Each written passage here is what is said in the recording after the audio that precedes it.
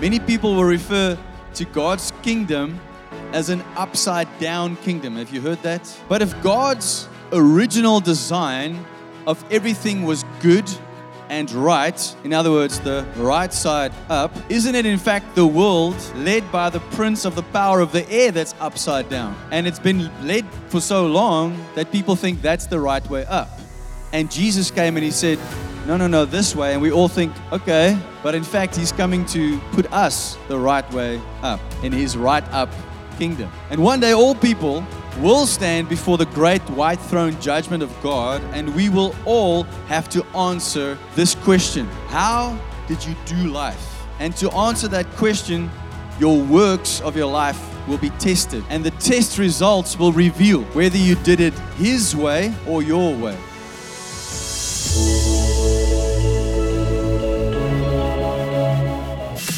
Hello and welcome to the LoveKey Church podcast, where we share our church's message of the week.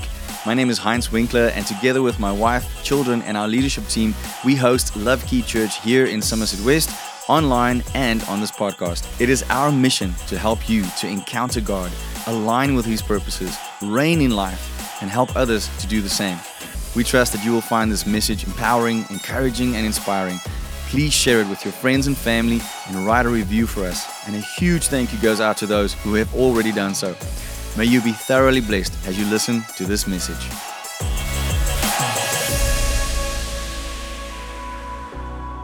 How many of you have been deeply challenged by our journey through the Sermon on the Mount? Anyone? Yo.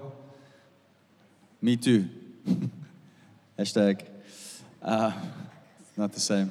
Anyway, it's been tough, and it's probably going to get a bit tougher today.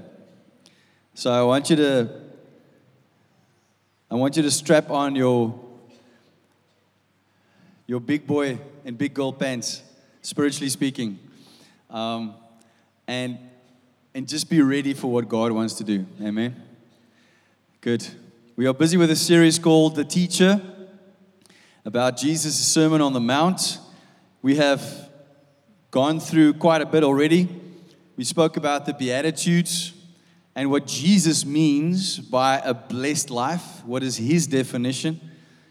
We saw what it means to be the salt of the earth, the light of the world as children of God.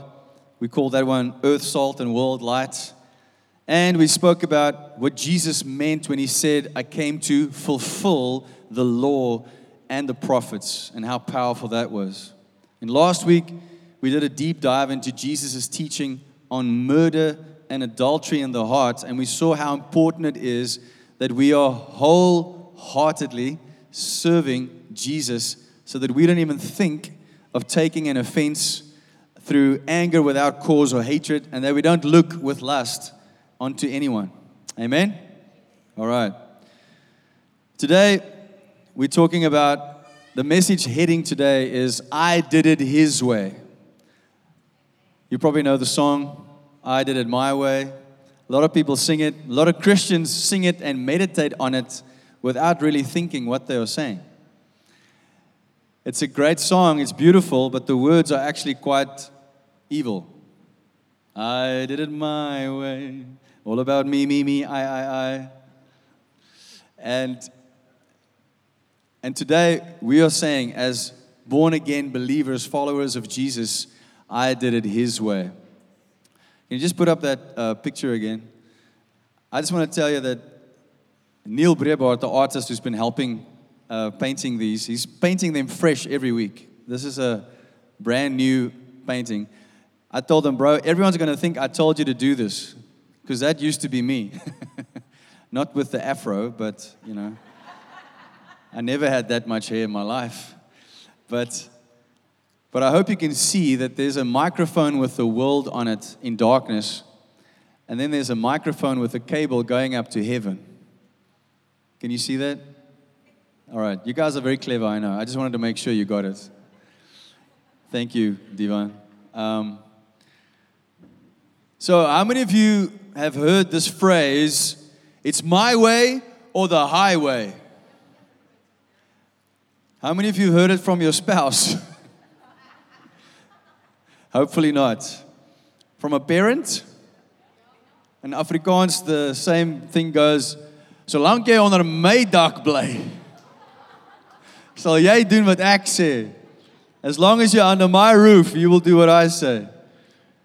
Some of you may have heard it from a boss at this company. It's my way or the highway. Maybe you heard it in a movie, but it's been said.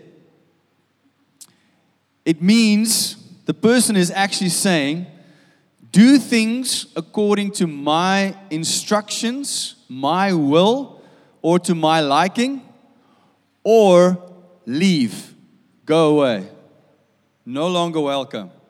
So that person's will and whether you follow it is the parameter by which you staying or going is dependent on that. Make sense? Now, in reading the previous verses of the Sermon on the Mount, you could argue that a summary would be that Jesus is saying, guys, it's my way or the broad way. Because later, he's going to speak about that in chapter 7 and say that few are on the narrow road, many are on the broad road. So in a way, Jesus is saying, it's my way or the broad way. Today we're going to cover 4 more sermon points that Jesus makes, and it's all under this heading, I did it His way. Why this title? You may ask, because the topics are different topics. They're not technically the same thing, but they have this one thing in common, and it's doing things according to the kingdom, doing things according to Jesus' way. And that's what He's actually introducing to us, is the way of His kingdom. Many people will refer to God's kingdom as an upside down kingdom. Have you heard that? God's kingdom is an upside down kingdom. But if God's original design of everything was good and right, in other words, the right side up, isn't it in fact the world led by the prince of the power of the air that's upside down? And it's been led for so long that people think that's the right way up. And Jesus came and He said, no, this way. And we all think, okay. But in fact, He's coming to put us the right way up in His right up kingdom. And one day all people will stand before the great white throne judgment of God, and we will all have to answer this question. How did you do life? And to answer that question, your works of your life will be tested. And the test results will reveal whether you did it His way or your way. I don't know about you, but I would like my test results from the fire of heaven to show I did it His way. Because I want to hear, well done, good and faithful servant. How many of you want to hear that? That takes choice and focus. So, with that in mind, we're going to read the next few verses in Matthew 5. And this is actually going to bring us to the end of chapter 5. And we're going to get into chapter 6 next week. So this is a little long. It covers 4 major topics. I'm going to read you the whole thing, and then we're going to break it up. Are you with me? All right. So let's focus. Let's read together. This is from the New Living Translation. It says, you have heard the law that says a man can divorce his wife by merely giving her a written notice of divorce. But I say that a man who divorces his wife, unless she has been unfaithful, causes her to commit adultery. And anyone who marries a divorced woman also commits adultery. You have also heard that our ancestors were told, you must not break your vows. You must carry out the vows you make to the Lord. But I say, do not make any vows. Do not say, by heaven, because heaven is God's throne. And do not say, by the earth, because the earth is His footstool. And do not say, by Jerusalem, For Jerusalem is the city of the great king. Do not even say, by my head, for you can't turn one hair white or black. Just say a simple, yes, I will, or no, I won't. Anything beyond this is from the evil one. I'm quoting Jesus. You have heard the law that says the punishment must match the injury. An eye for an eye and a tooth for a tooth. But I say, do not resist an evil person. If someone slaps you on the right cheek, offer the other cheek also. If you are sued in court and your shirt is taken from you, give your coat too. If a soldier demands that you carry his gear for a mile, carry it 2 miles. Give to those who ask, and don't turn away from those who want to borrow. Last one. You have heard the law that says, love your neighbor and hate your enemy. But I say, love your enemies. Pray for those who persecute you. In that way, you will be acting as true children of your Father in heaven. For He gives His sunlight to both the evil and the good, and He sends rain on the just and the unjust alike. If you love only those who love you, what reward is there for you for that? Even corrupt tax collectors do that much. If you are kind only to your friends, how are you different from anyone else? Even pagans do that.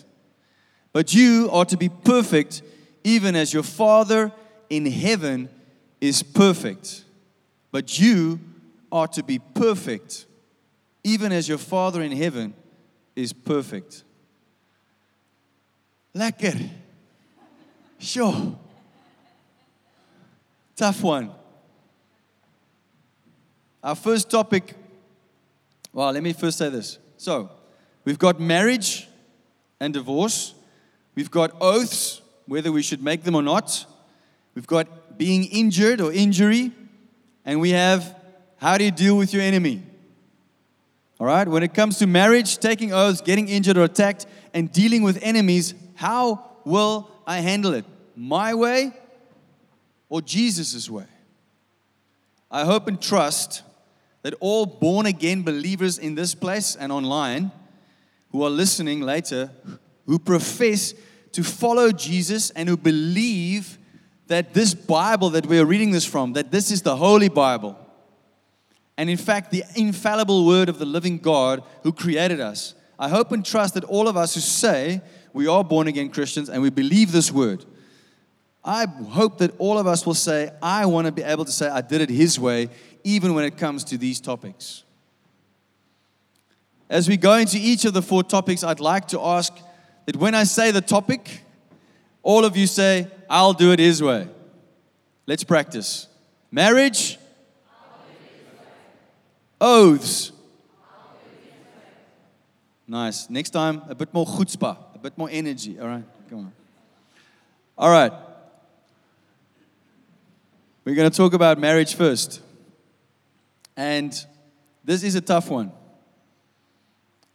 And I know there might be stuff said and brought across today that really challenges. Don't run away. Don't take the bait of Satan, which is offense. Lean into the Word of God. Let the Holy Spirit guide you. Amen? All right. So I'm going to read it one more time. You have heard the law that says a man can divorce his wife by merely giving her a written notice of divorce. But I say that a man who divorces his wife, unless she has been unfaithful, causes her to commit adultery. And anyone who marries a divorced woman is also committing adultery. My wife and I are very passionate about marriages. We want to see marriages not just survive, but thrive. How many of you that are married wants to have a marriage that thrives? You're not just scraping by. You're actually like, it's amazing. Amen? That's what we want to see. And at LoveKey, I hope that by now you know we believe strongly in doing marriage God's way. Why? Because He invented it. He created it. He designed it. So we should learn from Him how it's done. Amen? For 2 big reasons. The one is He uses marriage to show us how our relationship should be with Jesus Christ. He's the groom and we are the bride. So if you don't understand God's idea of marriage, you will struggle to understand the relationship between yourself, the church, and Jesus. So that's very important. Secondly, so that you can have a great godly marriage. Amen? Jesus makes a statement here that probably upsets some divorced people. And I realize that. Once again, I would like to skip verses like this one. I would like to not deal with this because it's so challenging and it's a potential hornet's nest of questions and offenses that might be caused by the reading of this. But Jesus did say it in the Sermon on the Mount. And He told us to go through the Sermon on the Mount. He told me to preach on this. So I have to be obedient. And we have to deal with this. We can't just go, let's just, move that one a little bit to the side and get to the good stuff that really is nice on the ear. We have to actually read it and ask Holy Spirit, what do we do with this? Amen? Because if you go with an ignorance is bliss kind of approach, it's going to lead to distraction, destruction, and not doing things God's way. Let us have the attitude of digging in and allowing His word, that's a double-edged sword, to cut through bone and marrow and to challenge us. It will take courage. Amen? How many of you see yourselves as courageous believers of Jesus? 12, 15, anyone else? All right.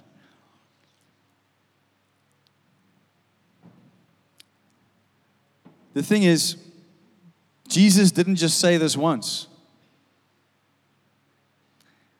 So we have to listen. He said it later in Matthew 19. And it's also recorded in the book of Mark and Luke. Listen to Matthew 19, verse 3 to 9. I don't have this on the screen. If you have your Bible, you can grab it. In Matthew 19, from verse 3, it says, some Pharisees came and tried to trap Him with this question: should a man be allowed to divorce his wife for just any reason? Haven't you read the scriptures? Jesus replied. They record that from the beginning, God made them male and female.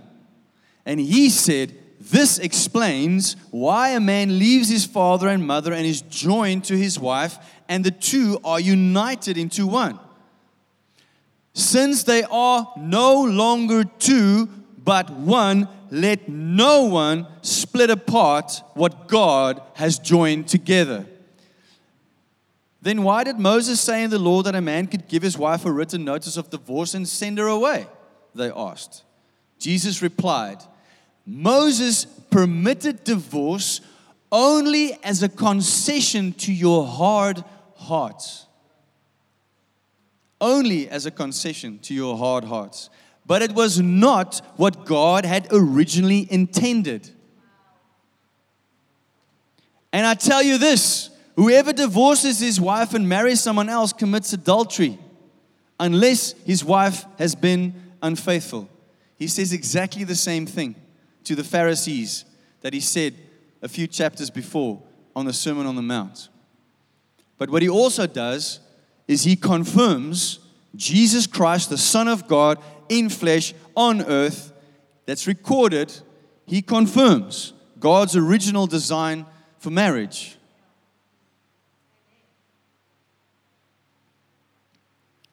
As I said, it's recorded in the book of Mark and Luke as well. And in 1 Corinthians 7, Paul reiterates Jesus' teaching, and he says that Jesus does not allow divorce. And he said that if a wife does leave her husband, she should not marry again or be reconciled with her husband, and that a husband is not to divorce his wife. Paul confirms this principle. And when he explains that if a man has an unbelieving wife, now remember, Paul was speaking to the Corinthians. Most of them were Gentiles they weren't Jews, but they came to Christ. So you are having married people who were married before they came to Christ. Now, one person comes to Christ and is saved, but the other one might not be yet. Now, listen to what he says. He says, if you are married to an unbeliever and that person is willing to stay with you, stay married. Don't get divorced. He says it to men and he says it to women. And listen to this. He says, because your belief can sanctify that person. Actually, correction. It sanctifies that person. When one of the people in the marriage are born again, you actually cover the other one. You sanctify the other one. No one's excited about that. Okay. You make that person holy, says Paul. But he does say that an unbelieving one, if they want to leave, let them go. And that believer who lets the unbelieving spouse go won't be in bondage. And then he says, for how do you know, O wife, whether you will save your husband? Or how do you know, O husband, whether you will not save your wife? So he says, the principle is don't get divorced. If you have a difficult situation of being married to an unbeliever and that person is willing to stay, stick it out. Stay married. Don't get divorced. Why? Because it can save their life. Okay, so what is the kingdom principle? What is the thing about which we should say, I will do it Jesus' way? The principle is stay married. Don't get divorced. That's what Jesus is communicating. First prize, kingdom ideal. Don't get divorced. Now I know, some of you will have objections, questions. Right now in your mind, there's a lot of sentences starting with yes, but. And you don't understand. But what if the husband abused the wife? I know. I hear you. Even though I can't hear your thoughts, I'm pretty sure some of you are having them right now. Just know that your objections is not to what I'm preaching right now. It's to a principle that Jesus has laid down. So, raise the objection, raise the question with reverence for God, with the wanting to know the truth so I can walk in the truth, not with a rebellious heart. Okay? In order for us to deal with this difficult subject, we have to establish God's principles. Because we can only work from what He says in His Word, are His principles. I know that each and every person here has a very specific experience of life. And I know that every marriage that has been hurt or is going through a tough time or you're already divorced, your circumstances are unique to you. I know that. That is why we need principles to steer us in the right direction and to keep us accountable. Amen? All right. A man, so we're going to go through some principles. I'm going to paint a picture of what I believe as I read God's Word. What is His ideal for marriage? Are you with me, church? Who wants to walk away? Are you with me? All right. So, God's ideal is that marriage is between a man who is born again, therefore whole in Jesus, baptized and filled with the Holy Spirit. He loves the Father, and he will be close and stay close with God. He will inquire of God, who is his wife? Then he will be obedient to marry the woman that God shows him to marry. God will bring a wife who, like the man, loves him, is born again, is filled with the Holy Spirit, and stays close to the Father. These two then marry each other out of obedience. It's a godly version of arranged marriage. The second principle, those who will leave their fathers and mothers, and the two shall become one flesh. They shall leave their fathers and mothers, and they will become one flesh. Now, these two, who are whole in Jesus separately, now form a new whole. It's not like we say in our normal language, hey, meet my other half, eh? This is my better half. Really? What are you? A quarter? We with our language, we speak death. I'm half a person without this one. No, you're not. You're half a person without Jesus. You need to be whole in Jesus, and then you become one flesh with your spouse.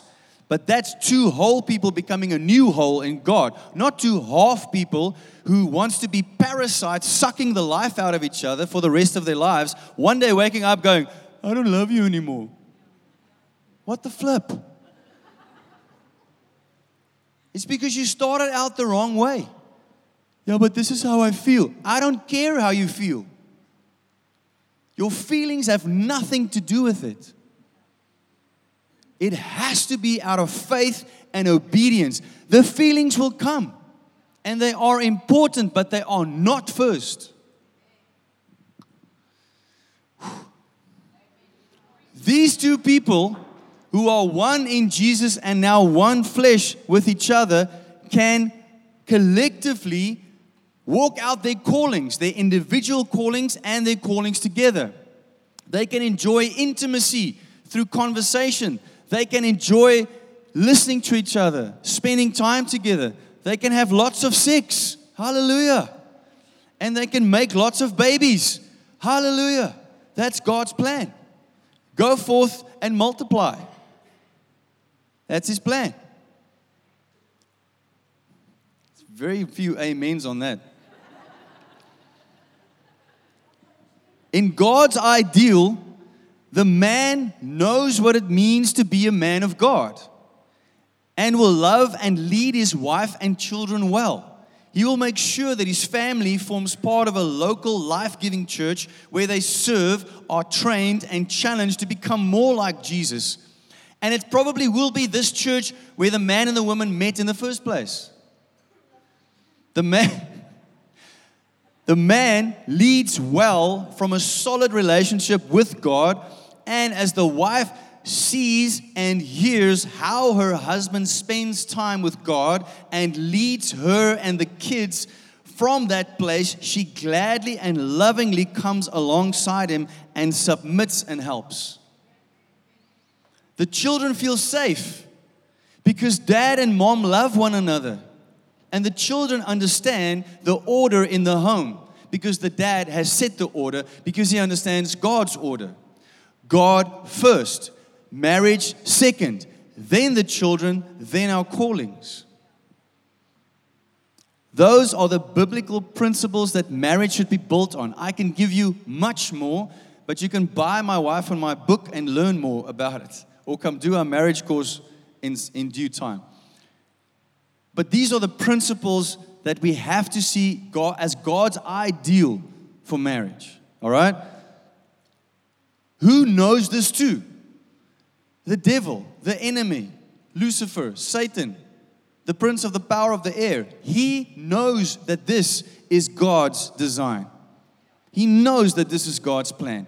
What is his mandate? He walks around like a roaring lion and came to kill, steal, and destroy. What? The people of God. Where does he start? With the men. Why? Because he knows God's order.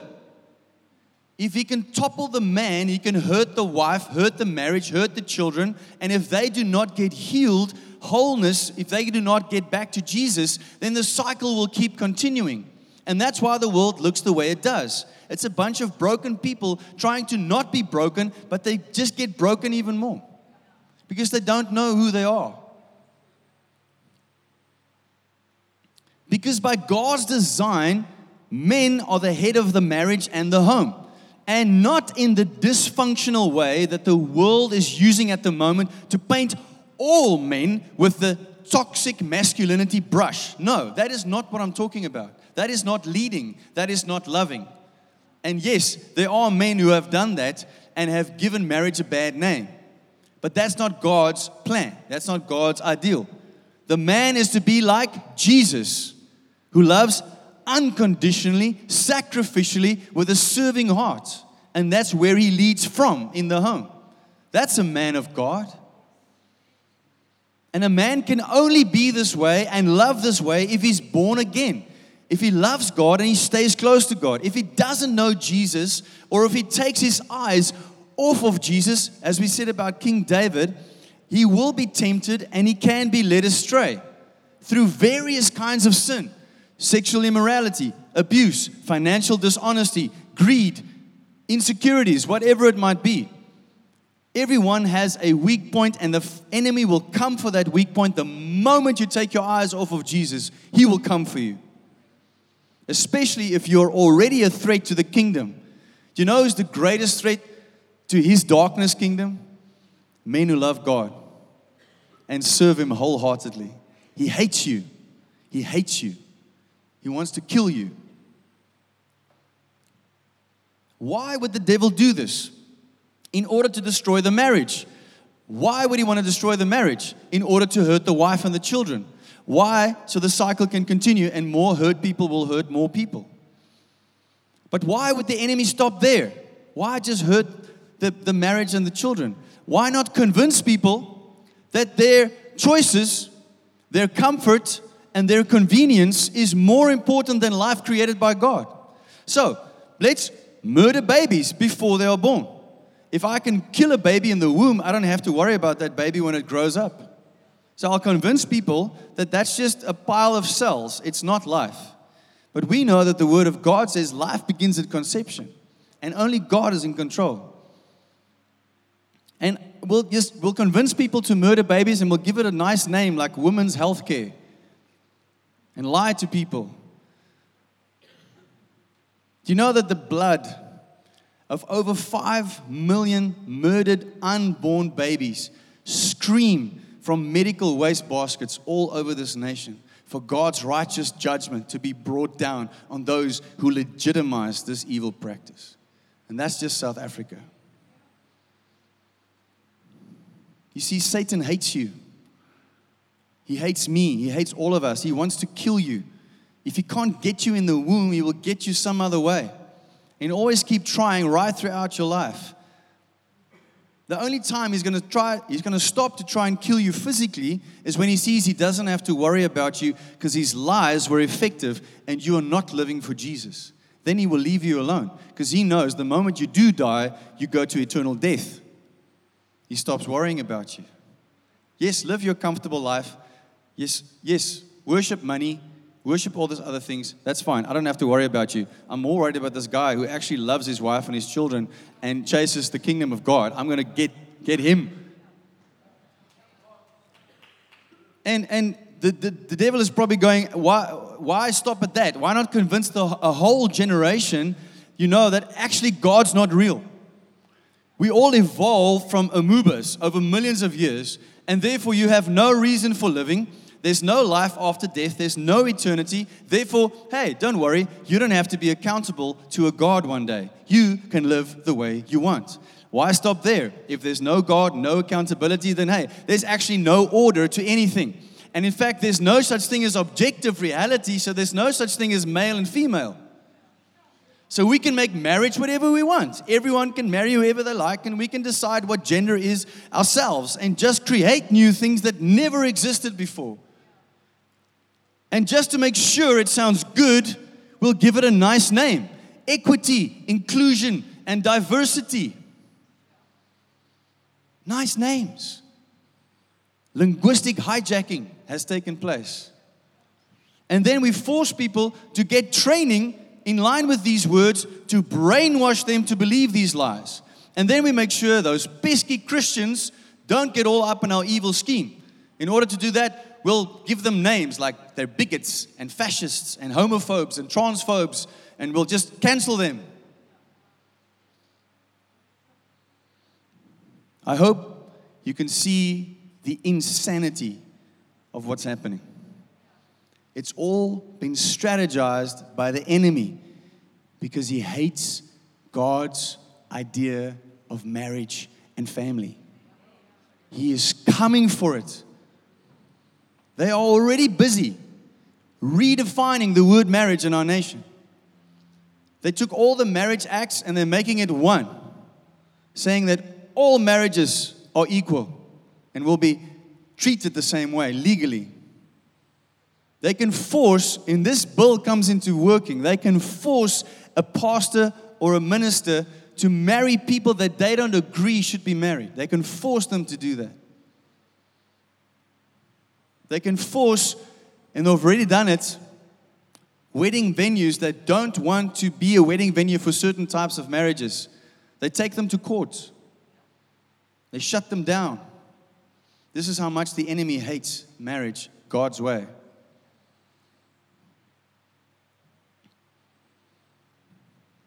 It all started with the devil's oldest lie.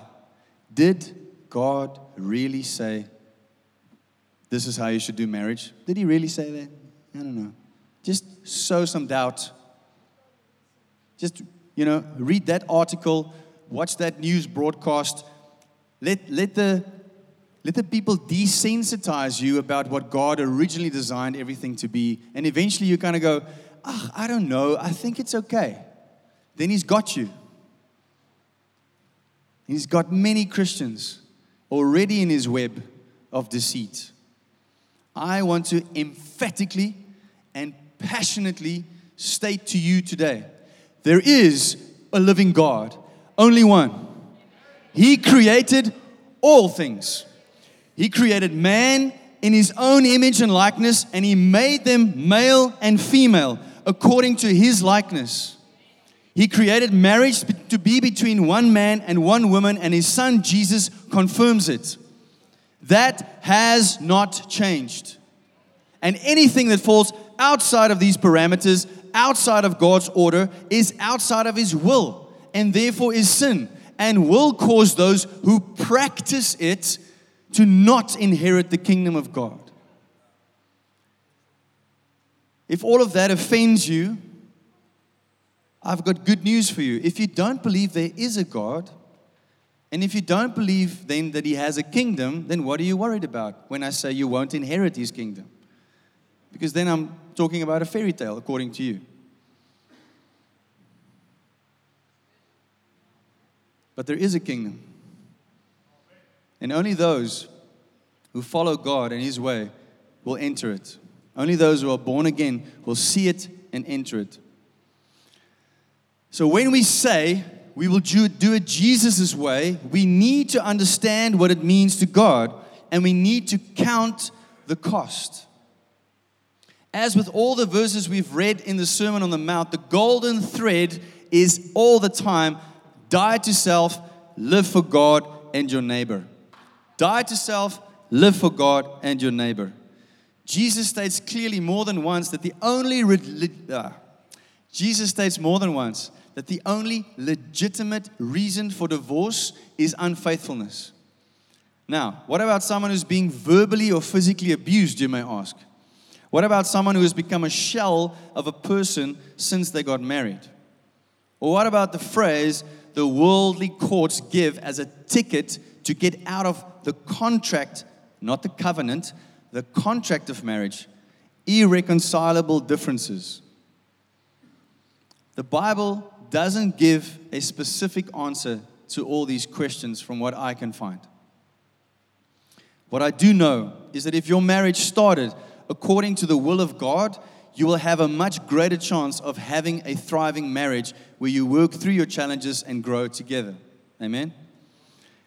If your foundations were shaky from the beginning, because maybe you married as unbelievers and you did it your way, maybe you got married as a cultural Christian who nowadays, in general, not all, but in general, many cultural Christians have bought into this idea that I can live together, sleep together before I get married because I want to see if I'm compatible. Bro, God made you compatible. It fits. Just, you don't have to live together to figure it out.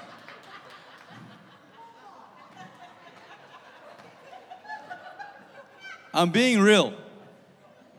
You don't have to live together to figure out you're compatible. It's a lie from the enemy. I don't know what you guys are thinking about. I meant a woman fits with a man. Where are your minds going? If you live together and sleep together before marriage, you are outside of God's will.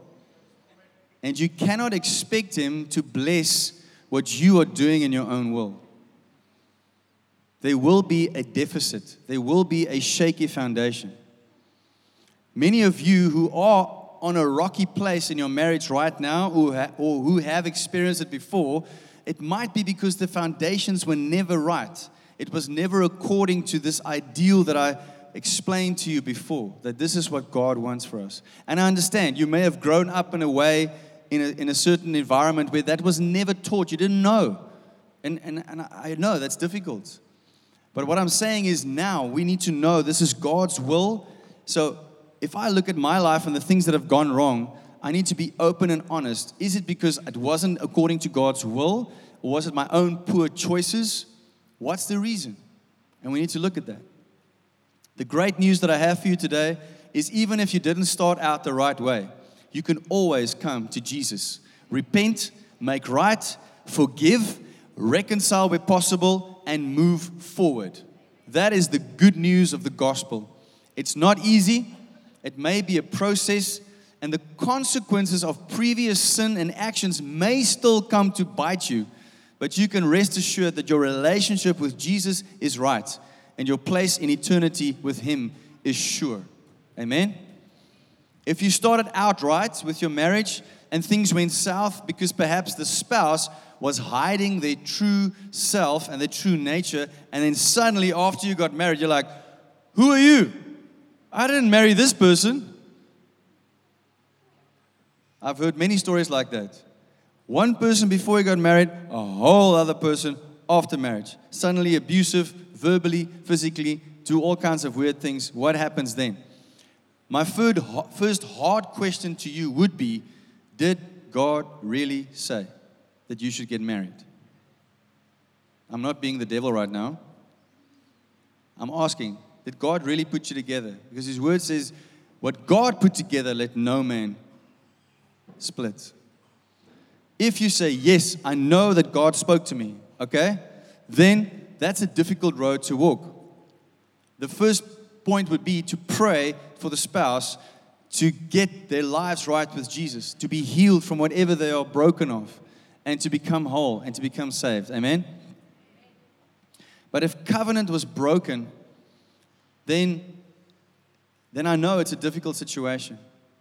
And what I can offer you from the reading that I did, as I said, I can't find one scripture where Jesus says, hey, if that person is hurting you, you're allowed to divorce.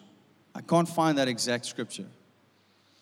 But what I have found is that many scholars and theologians have taken the phrase sexual immorality or unfaithfulness, and they said that there's a good argument to be made that any kind of abuse that prolongs, that never changes, can be seen as part of that. There's a form of unfaithfulness, a form of sexual immorality that's perpetrated against that person. And then that needs to be dealt with, obviously. I know that in my own family, my sister was married to someone who first verbally abused and then eventually physically abused her. And she stayed and stayed and stayed because she thought she had to. And she tried everything. And eventually someone helped her to see that your life is in danger physically. And that you need to realize covenant has been broken, and this is causing so much damage. And she walked a path with counselors and a pastor and got healing, and she met another man, and they are happily married now. I know these things are not simple. I'm not trying to say it's simple. Everyone has a journey. But please, whatever your circumstances are, and after that you go, oh my word, what have I done? Don't freak out. We're here to help. We've got amazing counselors, and we can walk with you on this journey to make sure that your stuff is where it should be, according to Jesus, so that you can say, I did it His way. Amen? That was the toughest one out of the 4. There's still 3 to go. Do you guys want to stand quickly and stretch your legs? You can if you want. Quickly stand. Just stretch. Breathe. I know it's a long message today.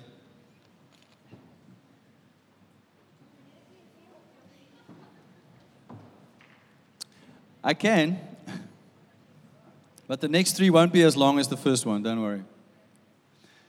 Next up, Jesus speaks about oaths. He says, "You have also heard that your ancestors were told, you must not break your vows. You must carry out the vows you make to the Lord. But I say, do not make any vows. Do not say by heaven, by earth, by Jerusalem. Just say yes or no. Anything beyond that is from the evil one." Hectic. I don't know about you, but in the Afrikaans culture that I grew up in as a child, we would always follow up a statement. If I say something to you and it looks like you don't believe me, what do? Ek beloof. Ek beloof. It's regtig waar. Like, ek swear, man. Some would say, hand on the Bible, I promise you. Really, believe me.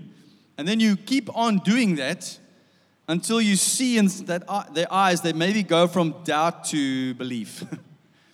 And some might even say, on my mother's grave. Or if you've listened to these gangster movies, they go, on my mother's eyes, They get weird.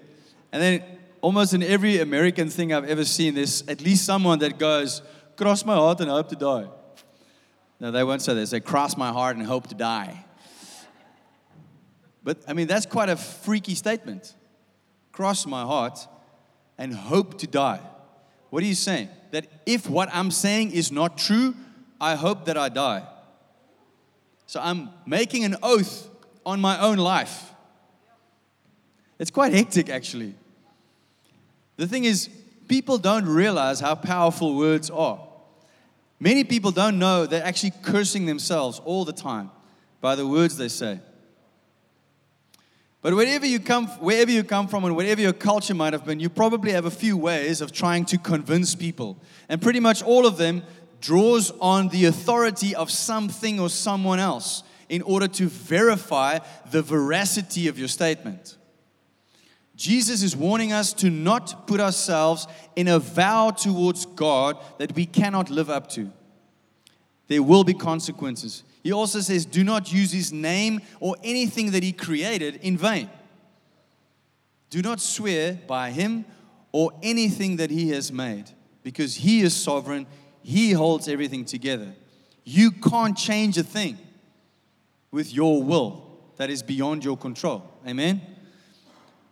I want you to imagine this world for a moment. Imagine a world where your integrity is so intact and your confidence is so sure that when you make a statement or share news with someone that they don't believe you, if they don't believe you, you don't care.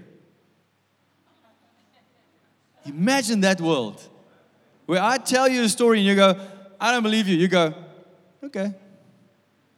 How many of you are that confident? Anyone?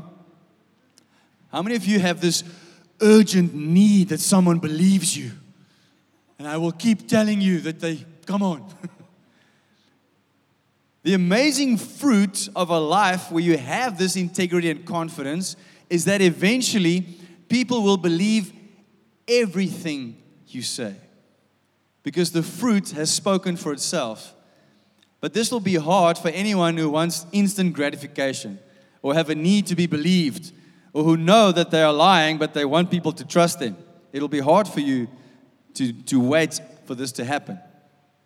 So, on this topic of making oaths and saying, I did it Jesus' way, which means I will not make oaths, can we as a community in this church decide today we will stop making oaths? I will stop having the need to say, I swear, I promise, you got to believe me, or I swear by this, or I make a promise by this. Can we keep each other accountable so that when I hear you do that, I can say, hey, let your yes be yes, your no be no. That's good enough. Can we do that? Now, don't get offended and fight with one another. Just gently remind them when they do that. And when someone says it to you, you must go, oh, shucks, I didn't know I was doing that. Good. See, that was a much shorter topic. Injury. And we say, I did it His way. Jesus says, you've heard the law that says the punishment must match the injury. An eye for an eye, a tooth for a tooth. But I say, do not resist an evil person. If they slap you on the right cheek, turn the other cheek. If you're sued in court for one shirt, give them a coat. If a soldier demands that you carry his gear for a mile, carry it 2 miles. Give to those who ask and don't turn away from those who want to borrow. One commentator that I read up on, he says, the scribes draw a false inference from the letter of the law. As a legal remedy to they call it the lex talionis, which is the law of retaliation. That was probably the best possible in a rude state of society. So people were so hectic with each other, they had to bring in this rule, just to say, as a way to put them off getting physical with each other. The principle was admitted in all ancient nations, but the retribution was exacted by a judicial sentence for the good of the community, not to gratify personal vengeance. The deduction that was morally right for individuals to indulge revenge could not be justified. In other words, you can't use eye for an eye, tooth for a tooth to do what you want and to get back at people.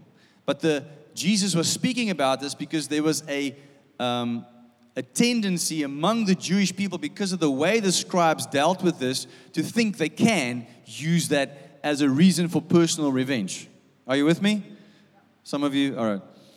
So once again, Jesus guides his listeners to contrast what they have heard in the past to what he's saying now. And once again, he's revealing to them the true nature of the heart of God and how his kingdom is supposed to operate.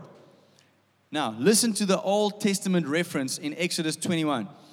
I thought this was quite interesting. It's very specific. It says, if men fight, so we've got guys in a brawl, okay, they're fighting, and a hurt woman with child, and they hurt a woman with child, so that she gives birth prematurely, yet no harm follows, he shall surely be punished according as the woman's husband imposes on him. And he shall pay as the judges determine. All right, so 2 guys are fighting. A pregnant woman gets bumped or shoved. She gives birth prematurely. The guy who did the bumping can be sentenced to pay a fine, and the husband can decide what happens. But that's if no harm follows. In other words, the woman isn't hurt, the baby isn't hurt.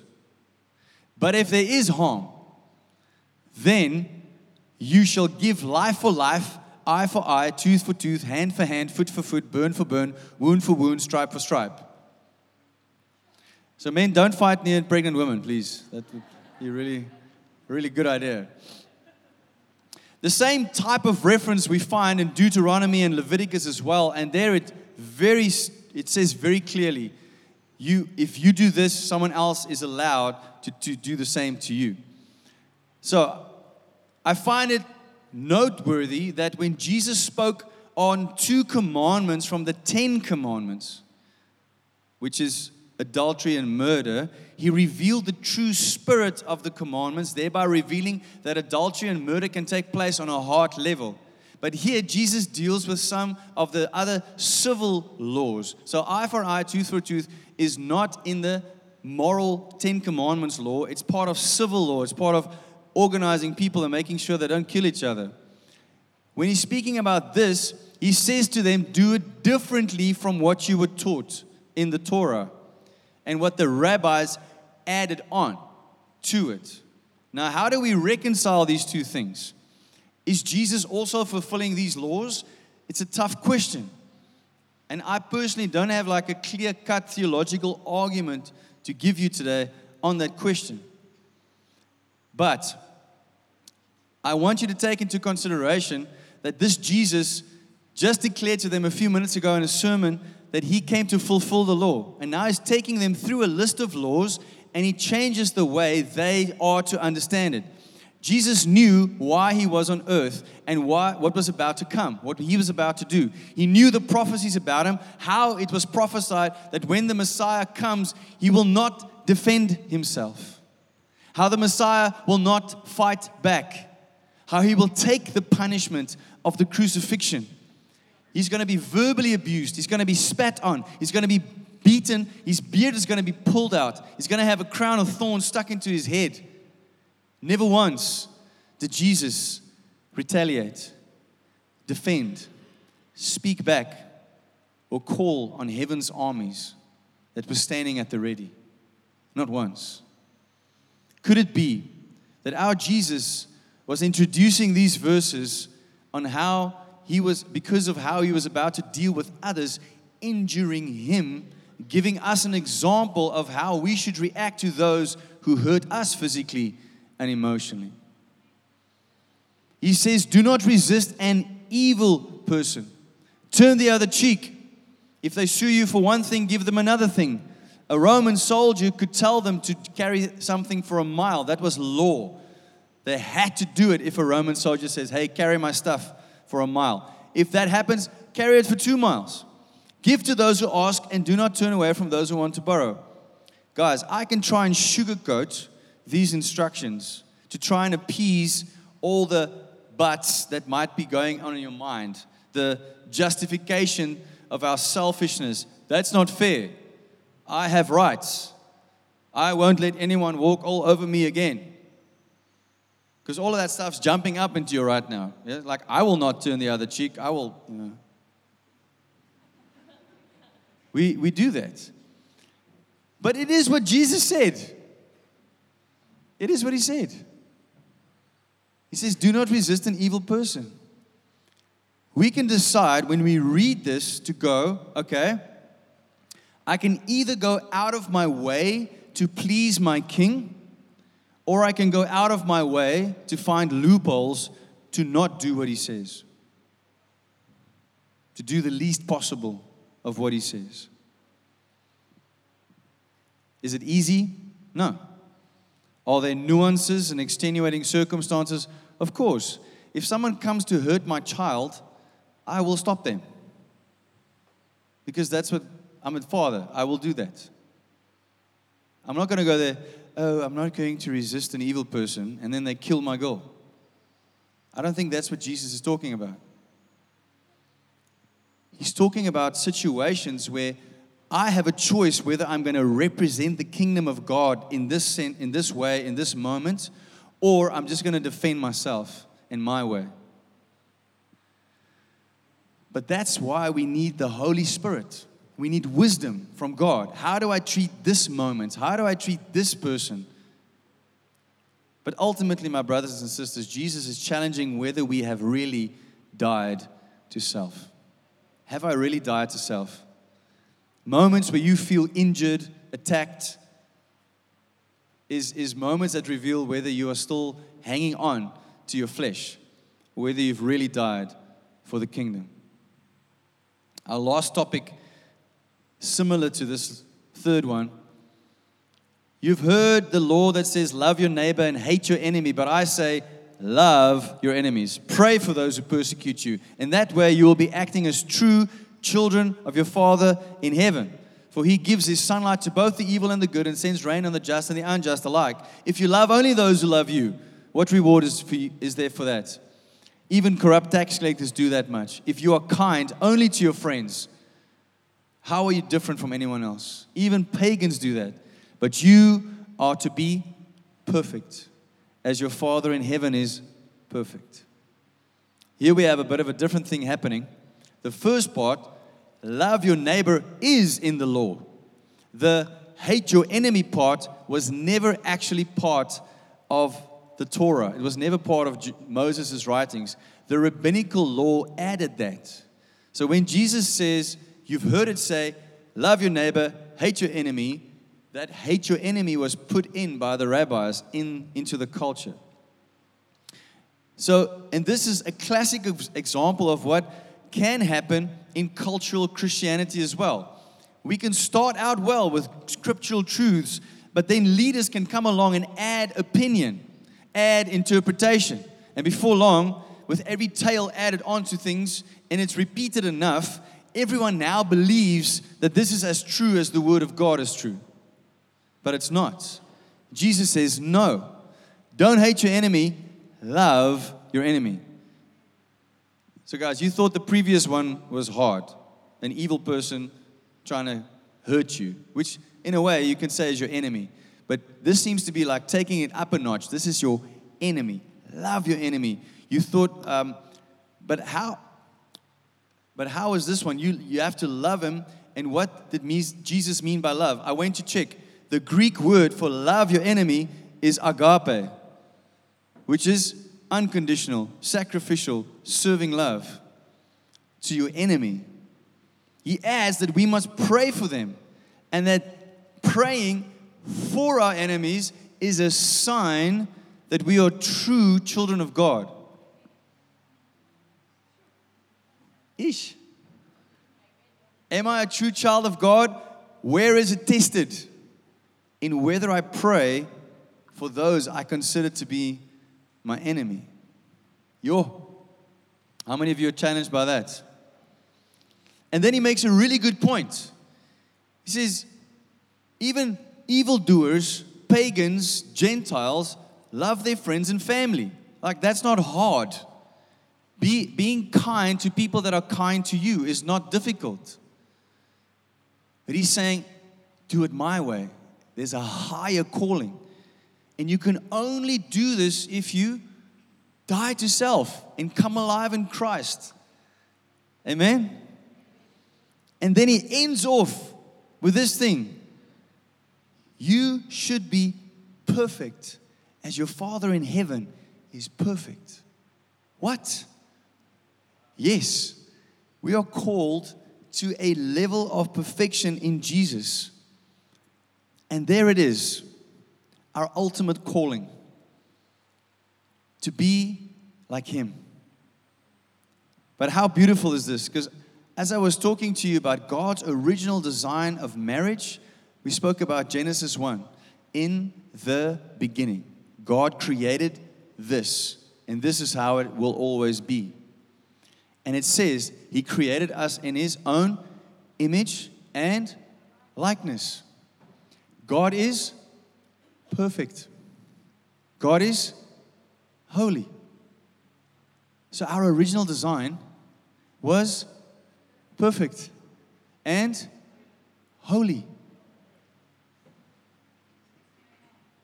How do we get into our original design? We get born again. Can you see that?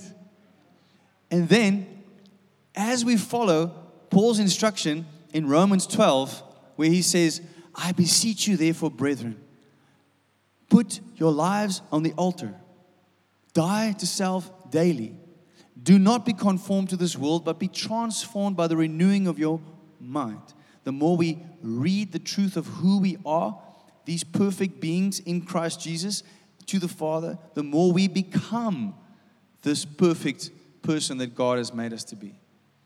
You see, I've said this before, but I'm going to say it again. Why would Jesus hold out the carrot of holiness and perfection if it's impossible? Then He's just cruel. But He's calling us into our original design to be perfect as He is perfect. And when I am like Him, then these things that He's instructing us to do that's so hard for our flesh starts to become doable because of Christ, because of the Holy Spirit inside of us. Amen? Can you see the hope in that? Because we can read these things and go, woo, ek kan nie. Like, I failed. I'm tapping out. Kan dit nie doen nie. I was there once in my life. Before I knew that my wife is my wife and we got married, I was in one of the darkest holes of my life. I wrote a letter. A letter. Before I wrote a letter to my pastor and the guys who were discipling me. And I said to them, I quit this Christian thing. I can't do it. It's too hard. Like the standard is here and I'm somewhere over here. Like I can't do it. I keep messing up. I keep sinning. I want to do the right thing, but I can't. I'm wasting your time. I'm wasting God's time. This is a list. I said to them, this is a list of my sins from just the last month, which proves that I should quit. I can't do it. And I cried for 2 days as I was waiting for them to read the emails, because in 2006, people didn't have emails on their phones. And on the Monday, they started calling me, and all of them said the same thing. It was almost like they had a meeting. They didn't have a meeting, but God was working through all of them. And they all said to me, Heinz, I read your letter. All I can say to you is, I love you, and God loves you, and this is not the end of your story. I was blown away. I was blown away by the grace. I was blown away by the love. I did not expect that. I expected him to go, yeah, sure, just hand in your papers on Monday. We'll cancel your subscription to heaven. It's done. But they loved me. I knew what my sin was. I mean, I gave it to them. They could have said, yeah, but this and this. They didn't. They just loved me. And what they did is they loved me back into right relationship with God. They loved me back into kingdom and into right standing with God. It changed my life. And I want to say to you today, I don't know where you're at, what you're dealing with, what you're struggling with, whether you've been divorced and you're now going, oh man, what have I done? How do I deal with this? Whether you are sleeping with your soon-to-be wife or girlfriend and you don't know, what am I doing? I want to give you an opportunity today to say, Jesus, I've been doing it my way. But today I choose to do it your way.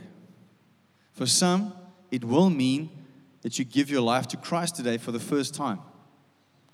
Maybe you've been struggling to live a life that you think you should be living, but you're just not getting there. Maybe you realize right now the rebellion that you actually carry in your heart towards God.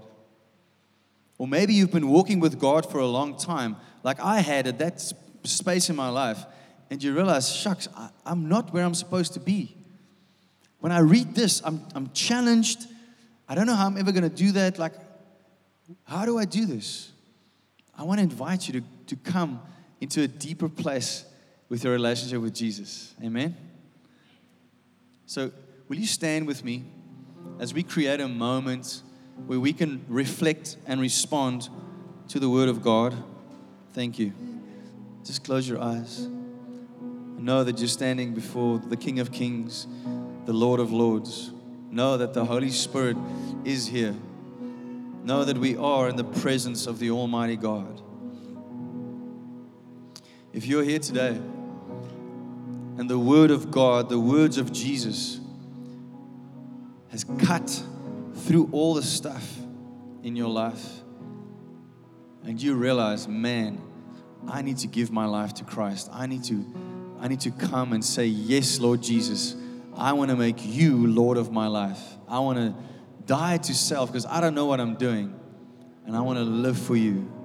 If there's anyone here today that want to give their life to Jesus, will you please raise your hand? Just raise your hand right now. Thank you, Jesus.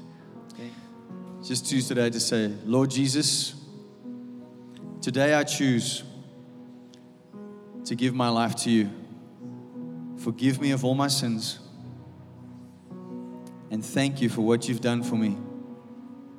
I believe with my heart and confess with my mouth that Jesus Christ is Lord, that He died for my sins, that He rose again, and that in Him I will have life and life eternal. Holy Spirit, come and fill me, come and strengthen me, come and make me new, and help me to live Jesus' way in my life. In Jesus' name we pray.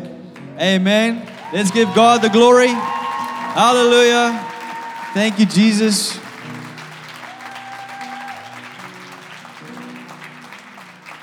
Please stay behind and chat to us. We're going to give you a Bible and tell you the next steps. Don't leave without doing that, please. All right. We're still in this holy moment. Let's close our eyes. If there's anyone here today, you've been walking with Jesus, but today you realize, man, I'm struggling with these teachings of Jesus. I'm struggling to live in the fullness, the wholeness of what He wants me to live in. I'm struggling with this idea that I can be perfect, that I can be holy. And maybe you feel guilty and unworthy because of stuff from your past.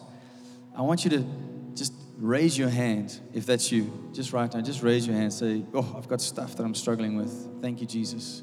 Just raise your hands. Just raise your hands. Come on. All over this place, hands are going up. Thank you, Jesus. Let us be honest before our God right now. Let us be honest. Thank you, Jesus. Just keep your hands in the air as to receive from God right now. And pray after me. Lord Jesus, today I realize that I need you so much more than I ever could imagine. Lord, I want to live your way.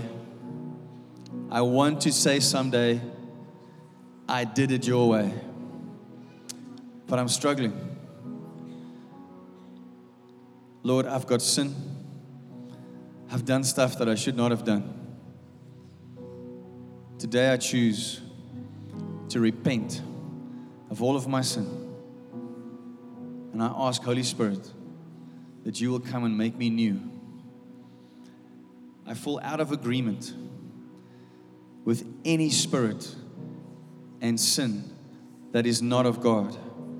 And I choose today to come into alignment with the perfect will of God and to do things your way. Holy Spirit, come and touch me afresh. Come and fill me anew and give me the power and the ability to live a holy life for Jesus.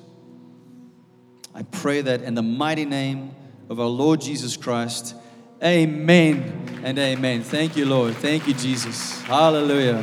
Hallelujah. God is good all the time. His word is life. Amen. Thank you, Jesus. Have a wonderful Sunday.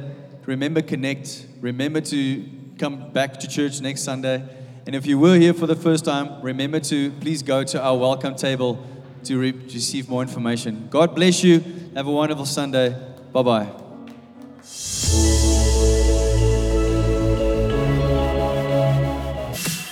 Thank you so much for listening to the LoveKey Church podcast message of the week. I trust that you had a life-changing encounter with God that will help you to align with His purposes so that you can be one step closer to reigning in life. And may you be inspired to share this with others. Have a great week, and remember to listen again next week, or you can catch us live online or come visit us in person.